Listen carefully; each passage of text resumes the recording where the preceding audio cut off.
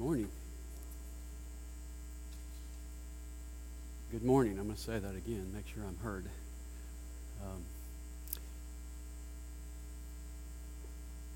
If you listen to people talk about marriage, you get the impression it's kind of a mystery. And it's a mystery that you kind of enter into blindfolded. And then you wander through marriage and you hope that somehow you'll stumble on the secret to happiness. And if you listen to people, here's some of the opinions about the secret to marriage. One guy said 2 times a week we go to a nice restaurant for a little wine, good food, and companionship. She goes on Tuesdays, I go on Fridays. Here's a similar one. We sleep in separate beds. Hers is in Florida, mine in New York. One guy said, I take my wife everywhere, but she keeps finding her way home.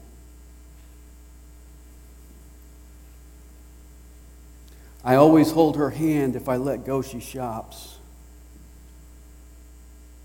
Rodney Dangerfield said, my wife and I were happy for 20 years. Then we met. Milton Berle said, a good wife always forgives her husband when she's wrong. George Burns said, I was married by a judge. I should have asked for a jury. Clint Eastwood said, there's only one way to have a happy marriage. And as soon as I learn what it is, I'll get married again. Henny Youngman said, the secret of a happy marriage remains a secret.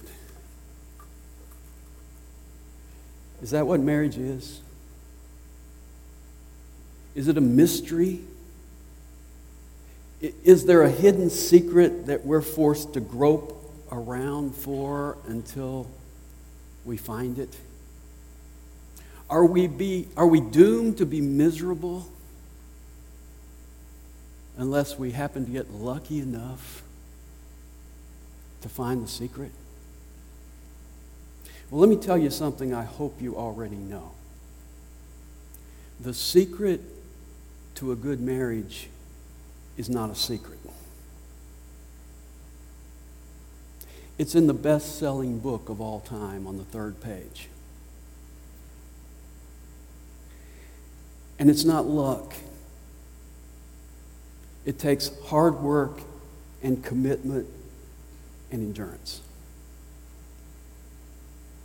We have a small group at our house every Monday night, and D.T. and Trish Whitaker are in our group, and they have their little son Owen, and he comes over every Monday night. I think Owen's about 2.5 years old.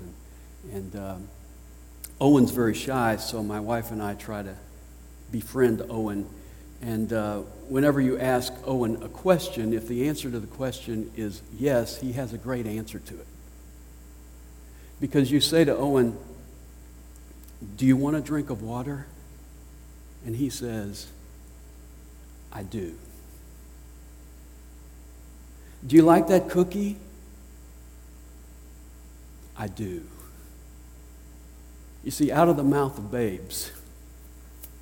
The secret to marriage that's not a secret is to say, I do, I do, I do.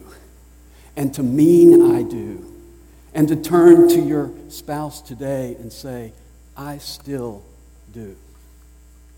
Now, the odd thing about marriage is that though no one seems to have the answer, everyone has an opinion. So we have a plethora of opinions about how to make marriage work. You go to the bookstore and there's a whole section on marriage and relationships. Experts are continually writing about marriage and talking about marriage. And so there is marriage advice ad nauseum. So what I would like to do today is first unlearn what you have maybe think about marriage before we learn what God tells us about marriage. And so what I want to do is go back to the first marriage in Genesis chapter 2, verses 18 to 25. And I want to point out some lies that we need to dispel and then some truths that we need to embrace. First of all, the lies we need to dispel, and those I find in verses 18 to 23. We all have concepts about marriage that are bogus. And what I want to do is point out 5 that we find in this passage. Number 1 is 1 plus God equals enough. Now that sounds pretty good, doesn't it? I mean, if you saw the book entitled 1 plus God equals enough, you'd probably grab it and say, that looks like a good book. We hear that line and we start to nod, we start to say amen, but is it true?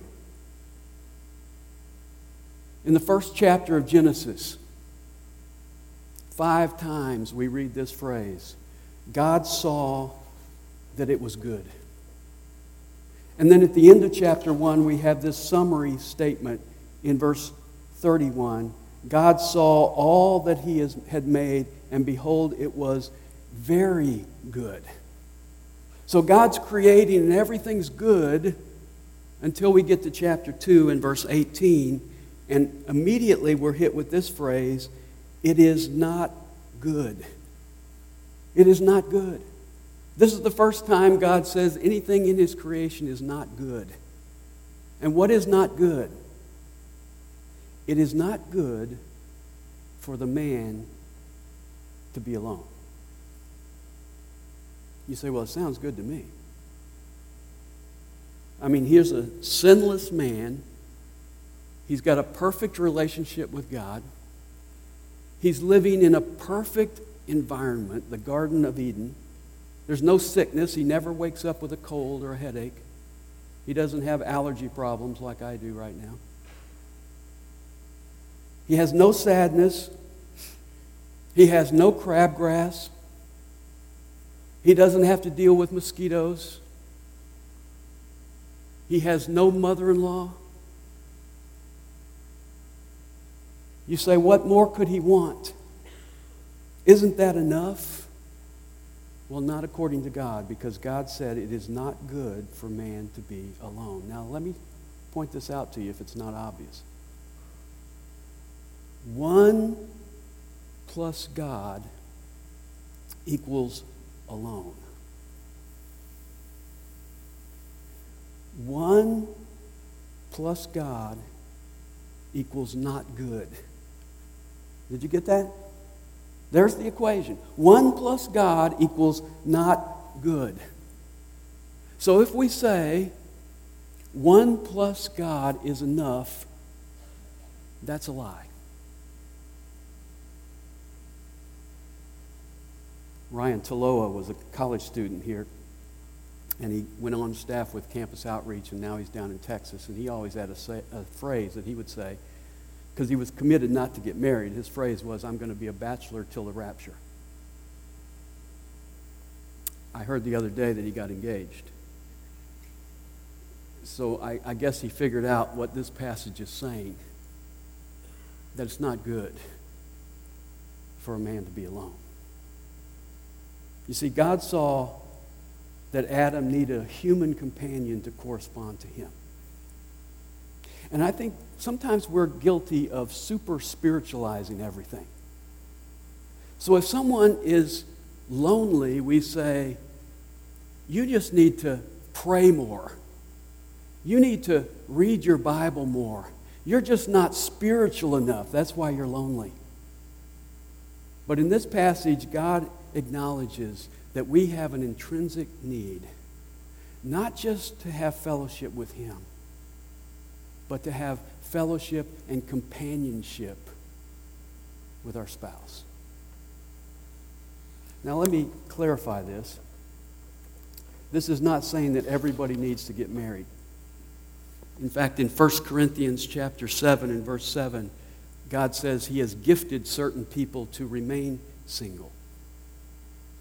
And even if you get married, you will spend a large portion of your life single. I was doing the math the other day. I've been married twice. And I did the math and realized I have spent more years single than I have married. So even if you get married, you still have to adjust to what it's like to live as a single person. And it also doesn't mean that you get all of your companionship from your wife. Even if you're married, you need friends, you need fellowship, you need the community of a church.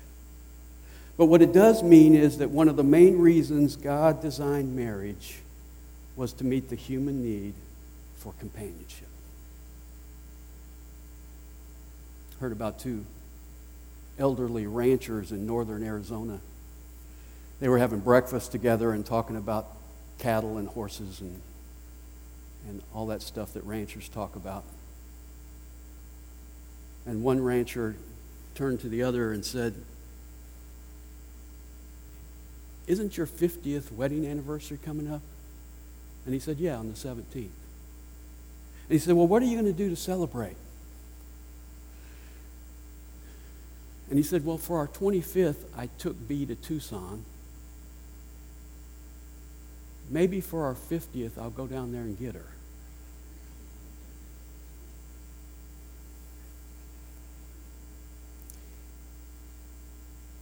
Some of you are married and you're living in isolation. You're living out this lie in a practical way. Because you see, God not only designed us to have fellowship with Him, companionship with Him, He created you to have companionship with your spouse. And your spouse ought to be your best friend. Second lie. Three's a crowd. Three's a crowd. This is the other end of the pendulum. Some guys say, "I don't need to get married. I can stay single. God's all I need." The other side of the pendulum is God brings that person into your life and you enjoy your marriage relationship so much that you stiff-arm God and you leave Him out of the equation. See, God didn't create Eve in order to replace God's involvement in Adam's life. In Genesis chapter 3, verses 8 and 9, we see God walking in the garden in the cool of the day, looking for the newlyweds. Marriage is designed to have God in the middle of it. It takes three to make a marriage: you, your spouse, and God. That's why when you as a Christian choose to marry an unbeliever, you not only disobey God, you step into a relationship that is dysfunctional from the start because it is only horizontal. It is not vertical. The diagram of marriage is a triangle with God at the top and each spouse at the bottom. And the beauty of that is that the closer you get to God, what happens? The closer you get to each other. And the farther you get from God, the farther you get from each other. When Adam and Eve disobeyed God, they not only hid from God, they actually got alienated and isolated from each other. And that's why when God asked Adam what happened when they sinned, what did he do? He threw Eve under the bus. He said, "The woman made me do it." I don't know about you, but that's never been a good word to use for my wife, the woman. Further they got from God, the further they got from each other. Broken marriages always involve at least one partner moving away from God. So if you want to strengthen your marriage, draw near to God. 3 is not a crowd. It's just right. Third lie. You have to be the same to be equal. You have to have the same role in order to be equal. Now, that's a popular lie today. And you may have bought into it. If you hear me say a husband and wife have different roles and different responsibilities, there are many people today who get very defensive. And they conclude that I am saying that they're not equal, because in order to be truly equal, you have to be exactly the same. Well, let's see what God says in verse 18. He says, it's not good for the man to be alone. I will make a helper. You say, see, there it is. You got the man and the helper, and they're not equal. I would agree that that term in English is not very appealing, helper. It's kind of a demeaning term. I looked it up in Webster's dictionary, and it says helper, one that helps. That's not a very impressive title. But you know what? If you look at this word in the Hebrew, it has a different meaning entirely. In Hebrew, it's a word used throughout the Old Testament to mean someone who comes to the rescue of another person. It's used of an army that comes like the cavalry to deliver their comrades. And you know who this word is used most of in the Old Testament? It's used of God. David said this in Psalm 70, verse 5, God is my helper and my deliverer.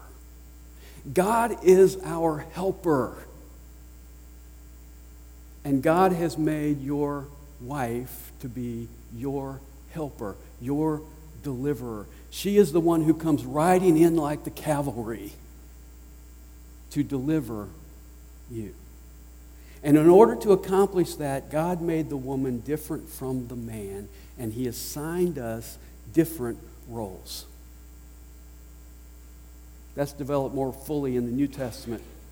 In Ephesians 5, it says the husband's role is to be like Jesus. That's your role model. The wife's role is to be like the church. That's your role model. Husbands, you are to lay down your life in love for your bride. And wives, you are to submit to your husband as the church submits to Christ. In other words, the role of the husband is 100% sacrifice. Lay down your life. The role of the wife is 100% surrender in submission to the husband. And the beauty of that relationship is it corresponds to our relationship with Jesus Christ. And when you find fulfillment in your relationship with Jesus Christ, it's because you have surrendered 100% to Him. In the marriage relationship, the same is true. It's 100-0 relationship. I give my all in faith in that relationship, and what happens? I find my life by losing it. Just like my relationship with Jesus, it's true in our marriage relationship as well. Husbands and wives are equal in importance, but they are different in responsibilities.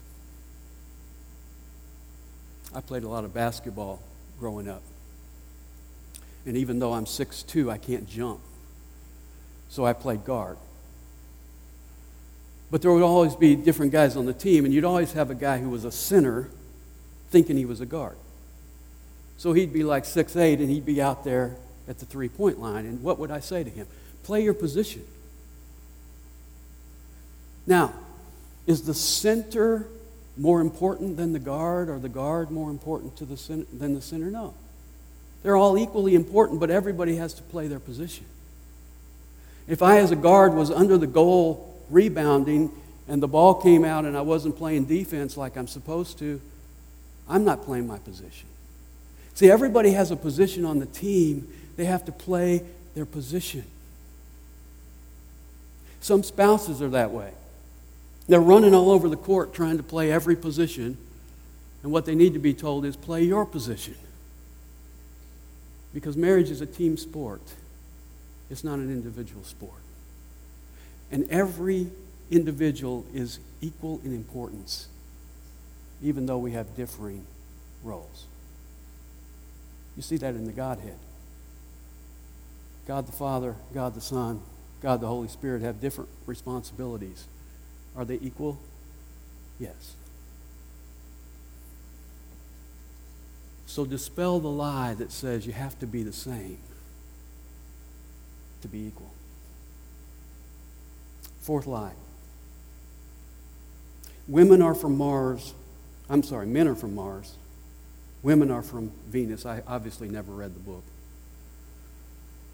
But I've seen the title. It's a catchy title. I don't think people have to read the book. I've seen people hear the title and nod like, yeah, that makes sense. Well, let me tell you something. Your spouse is not from outer space. She is specially designed by God to complete you. Verse 18 goes on to say that the woman is suitable for him. That word suitable means corresponding to. Your wife is the missing piece in your life. If you got out a game of a jigsaw puzzle and you opened the box and half the pieces were missing, you couldn't complete the puzzle. That's the way your life is without your spouse. In fact, I like the fact that Genesis 2:7 tells us God made Adam out of the dust. But in Genesis 2:22, when he decided to make Eve, he made her out of Adam's rib. Why do you think he did that? I think he did that to say to Adam, she is the missing part of your life that needs to be brought back into that place in your life for you to find completeness and fulfillment. And if you notice in our passage, I'm not going to read the verses, but in verses 19 and 20, God has Adam to name the animals. So he brings them all in front of Adam and he names them. You know, aardvark, armadillo, albatross. He's naming them, and while he's naming them, he's noticing that they're paired up. There are males and there are females. And he's noticing there's nobody for me. In fact, if you look at the end of verse 20, it has this forlorn statement. It says, "But for Adam, there was not found a helper suitable for him." So he's naming all the animals and he's noticing everybody's got somebody but me. Now we say a dog is man's best friend. Adam had a dog. You talk about an obedient dog. No sin in the world. He had to be doing everything Adam told him to do. But he was not complete. And why did God have him name the animals? I think he named the animals so that he would come to grips with his own need. And when Adam saw his need, God took his rib and fashioned a solution for him and brought him that solution. And that's why the New Testament tells us in Ephesians 5:28 that you are to love your wife as your own body, because she is your body. She is that which is taken out of you and brought back to complete you. I'm sure you've heard it said that Eve was not taken from Adam's head so that he would rule over her. She was not taken from his feet so that he could walk on her. She was taken from his side to be embraced and held close to his heart. Why not turn to your wife today and say, you are not from outer space. You are heaven sent. You are the missing piece in my life. You fulfill me. You make me whole. You complete me. Before I met you, I was only half the man I am today. If you need more lines later, talk to me. Fifth lie.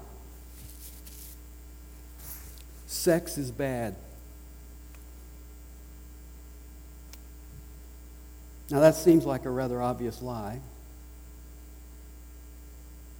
but I say it because many Christians have rather ungodly notions about sex.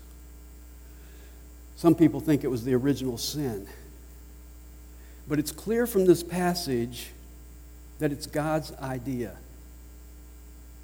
He's for it, okay? He's for it. In fact, it says in verse 22 that God fashioned a woman from the man's rib. And that word fashion means literally, he built. Now, can you imagine that? God takes this rib, and he acts like a sculptor, and he carefully and deliberately shapes the woman into a creature who would meet Adam's need. She was built by God, so I think it's safe to say she was well built. She was a real beauty. And Adam didn't just wake up and she's lying beside him. It says God brought her to him. It's kind of the picture of a wedding. You see the father bringing his daughter down to give her away. That's the idea we see here. Adam wakes up, he's got this funny feeling in his side because his rib was taken out. He hears a voice, and God says, you got one more creature to name. And so he turns around, and here's God bringing Eve to him. But she doesn't have a wedding dress on. What's she wearing? Nothing. She's, as we used to say in the South, she's naked. You see, God is not opposed to our enjoyment of sex. He designed it. It's His idea. He gave it to Adam and Eve as a gift. Satan did not develop this idea. What he does is distorts this idea. He tells you that God wants to take away your fun by limiting it to the marriage relationship. That's a lie. Because when we violate the design for God's gift of sex, rather than finding enjoyment and fulfillment, you know what we find? We find guilt and emptiness and shame. So God built her, brought her to Adam in her birthday suit. And I want you to notice Adam's response in verse 23. He says, this is now bone of my bones and flesh of my flesh. She shall be called woman because she was taken out of man. These are the first recorded words of the first man. But they really sound rather calculated. I mean, here he is realizing he's all alone. He doesn't have a mate. God prepares this gorgeous woman, and she's coming to him naked, and he says, okay, this is now bone of my bone. If you look at the Hebrew, the start of this phrase when he says, this is now, needs an exclamation point after it. Kyle and Delitzsch say this is an expression of joyous astonishment. Jamieson Fawcett Brown, who wrote their commentary in Victorian times, say this is an emphatic phrase that should be translated, now at last, this is the one. In other words, Adam looks at her and he says, wow. And he names her, whoa, man. He names her, whoa, man, because she's taken out a man. He names her in the Hebrew, Isha, because she's taken out of Ish. And the name says, she's part of me. She came out of me. She is that missing piece in me that God has crafted into the perfect person to fulfill me. Not just socially and emotionally, but physically as well. Now, those are the lies you need to dispel. Let me give you the truths you need to embrace. There are 4 of them. And we see those in verses 24 and 25. Number 1, marriage is your primary human relationship. It's primary. God didn't say it's not good for man to be alone. I'll make him a father and mother. He didn't say it's not good for man to be alone. I'll make him a child. Or I'll make him a village. No, he says, I'll make him a wife. because that's the most primary of all relationships. And verses 24 and 25 are really a commentary written by Moses for future generations to tell them how to make marriage work. And the first thing he says you need to do is to leave your father and mother. Leave the most primary relationship you had up until now, the relationship between child and parent, to enter into this new relationship because it is now your primary relationship. So the first thing you do to enter into marriage is you cut the cord with your parents. Doesn't mean you abandon them. Doesn't mean you cut off all contact with them, but you cut off dependence upon them. Financially, emotionally, physically. And parents, let me say this to you. The very best gift you can give to your children when they get married is to release them. Let them go out there and fail a little bit to establish that relationship. You need to release them. In fact, you should be raising them with the idea of releasing them. It's a concern to me today when I look around at so many families and they're child-centered families. Child-centered families. How long are children in the home? Hopefully, about 18 years. And then you want them to be launched somewhere else. And what I see is a lot of times the father is often devoted to his job, the mother is often devoted to being a mother, and then the children leave and there's no relationship between the two. That primary relationship has not been established and built. And what's ironic is that is not only detrimental to you, it's detrimental to your kids. The thing that your child wants more, if you want to be a good parent to your child, the very best thing you can do is be a good spouse to their husband or their father or their mother. You've got to make marriage your primary relationship. Secondly, your marriage is a permanent relationship. The first phrase in verse 24 says leave. The second phrase says cleave. That means to cling to hold to stick to like glue. When you got married, you got stuck. After Jesus quoted this verse in Matthew 19:6, he added this, "What therefore God has joined together, let no man separate." God joins a husband and wife together, and your obligation is to cleave. You know what the glue is that holds you together? You say, well, I guess it's those romantic feelings I get once in a while. I guess it's those goose pimples that I got when I first met my wife. No.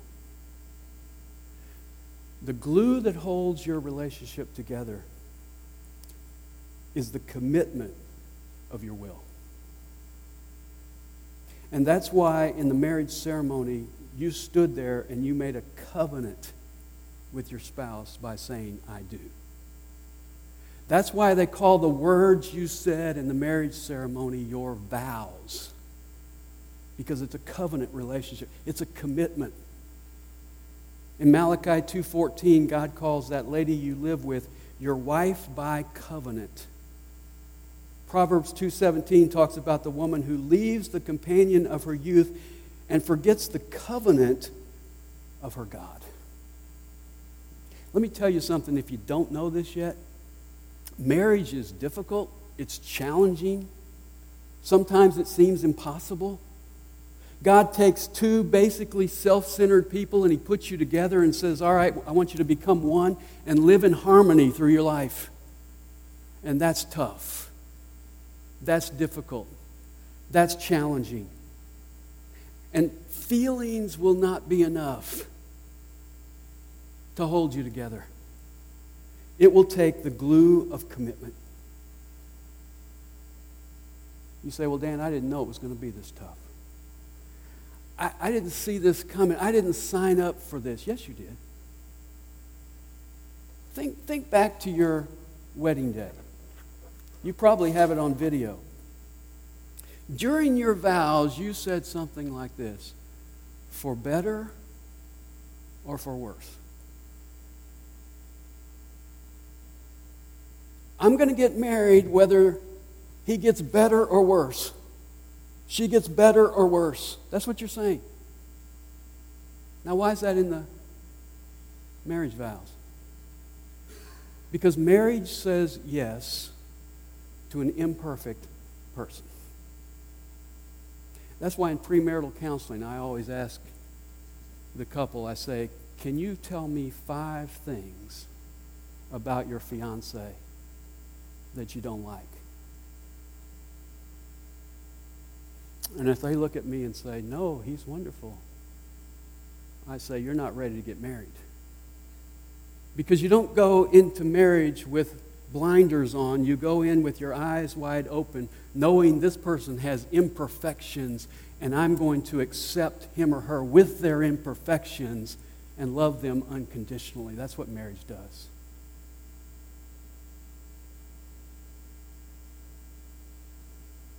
I'm not saying to you today that the person you call your husband is easy to live with. I'm not saying that the person you call your wife is easy to live with. But what I am saying is that's part of the deal. And if you traded your current spouse for another one, guess what? They would be imperfect too. Because marriage says yes to an imperfect person. And by the way, nobody's easy to live with. Not even you. Let me remind you of something else you said on your wedding day. You said, for richer, for poorer, in sickness and in health. You remember that? You know why that's in there? Because marriage not only says yes to an imperfect person, marriage says yes to imperfect circumstances. The only thing I can tell you about circumstances is this: they will change. And when you get married, you're saying, whichever way they go, I'm committed. Robertson McQuilkin was the president of Columbia International University. His wife Muriel was a missionary, a noted speaker, a very articulate lady. In 1983, she was diagnosed with Alzheimer's and gradually began to decline in her health.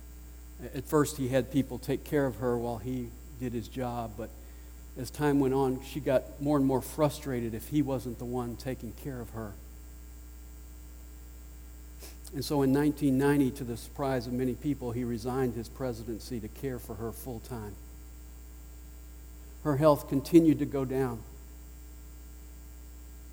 She eventually lost her entire memory, was bedridden, couldn't feed herself, couldn't smile, couldn't speak. At that point in time, someone asked him this question: why do you care for her now? She doesn't even know who you are. And I loved his answer. He said, it's because I know who she is.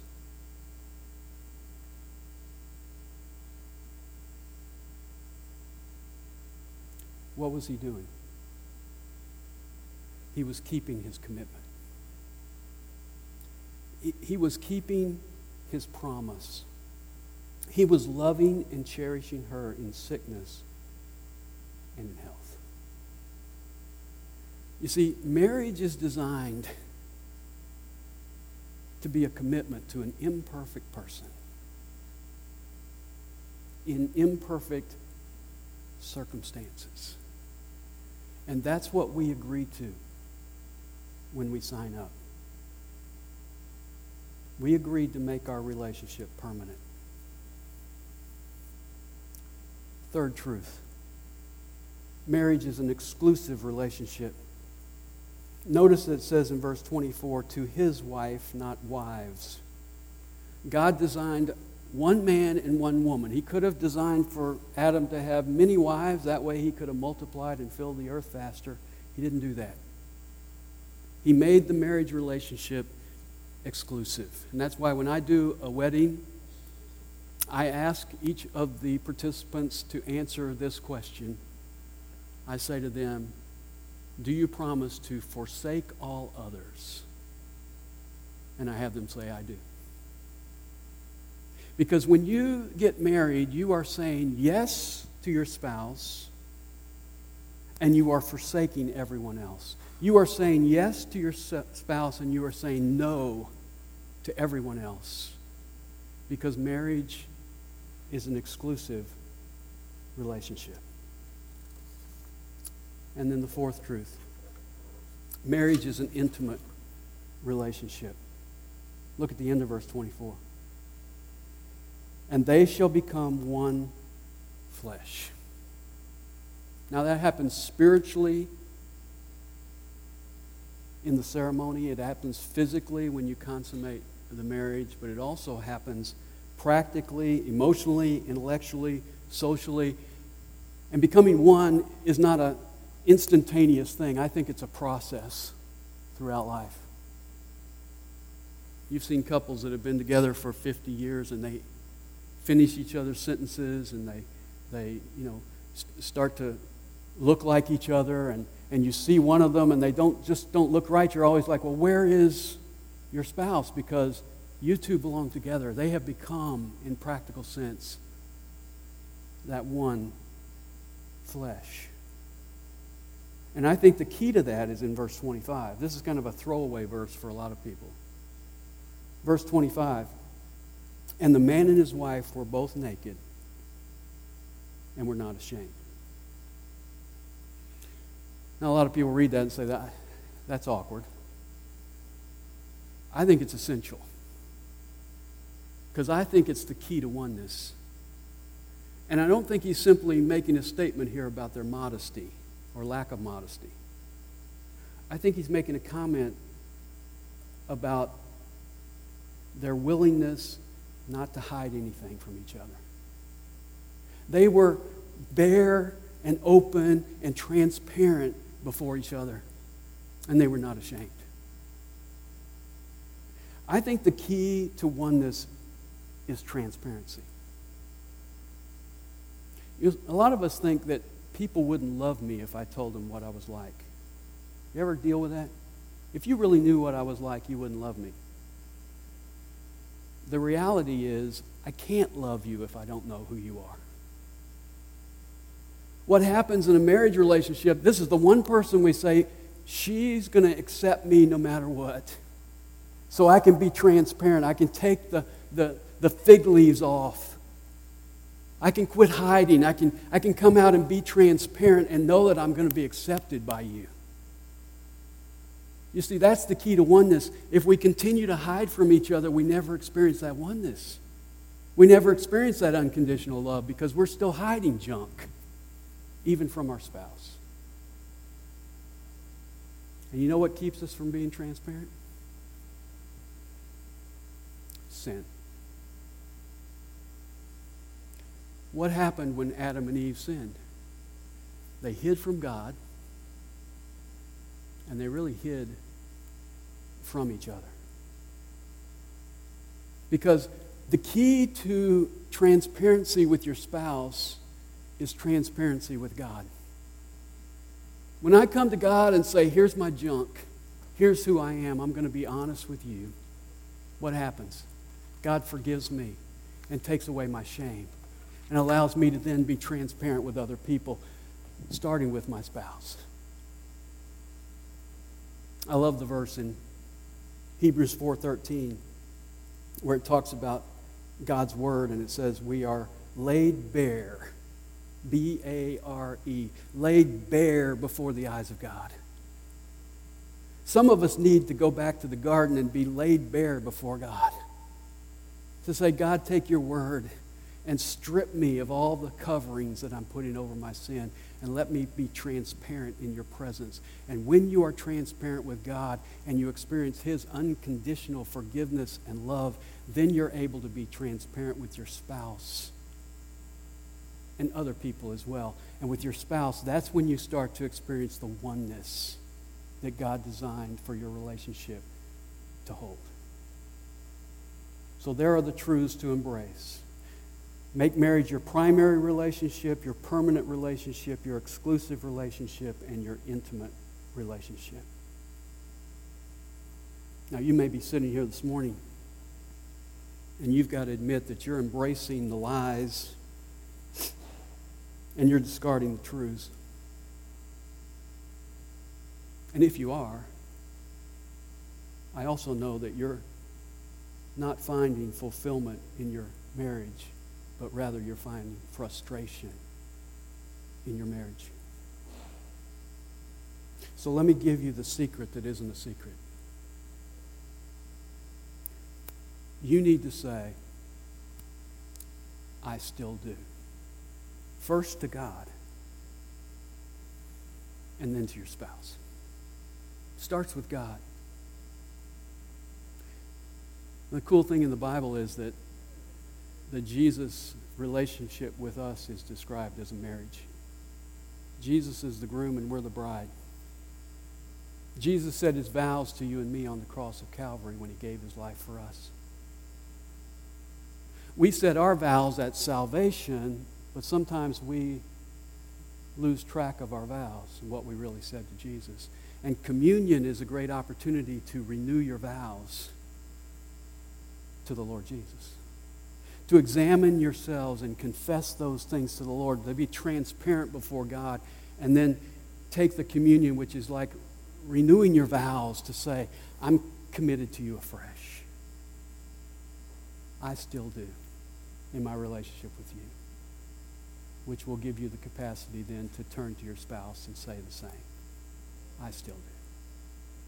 I'm going to pray and then I'll give you the opportunity to come and take communion, but I'd ask you to prepare your heart first before you come and mean what you're doing and mean what you're saying before the Lord. Let's pray. Father, thank you for Jesus, who showed us what unconditional love is,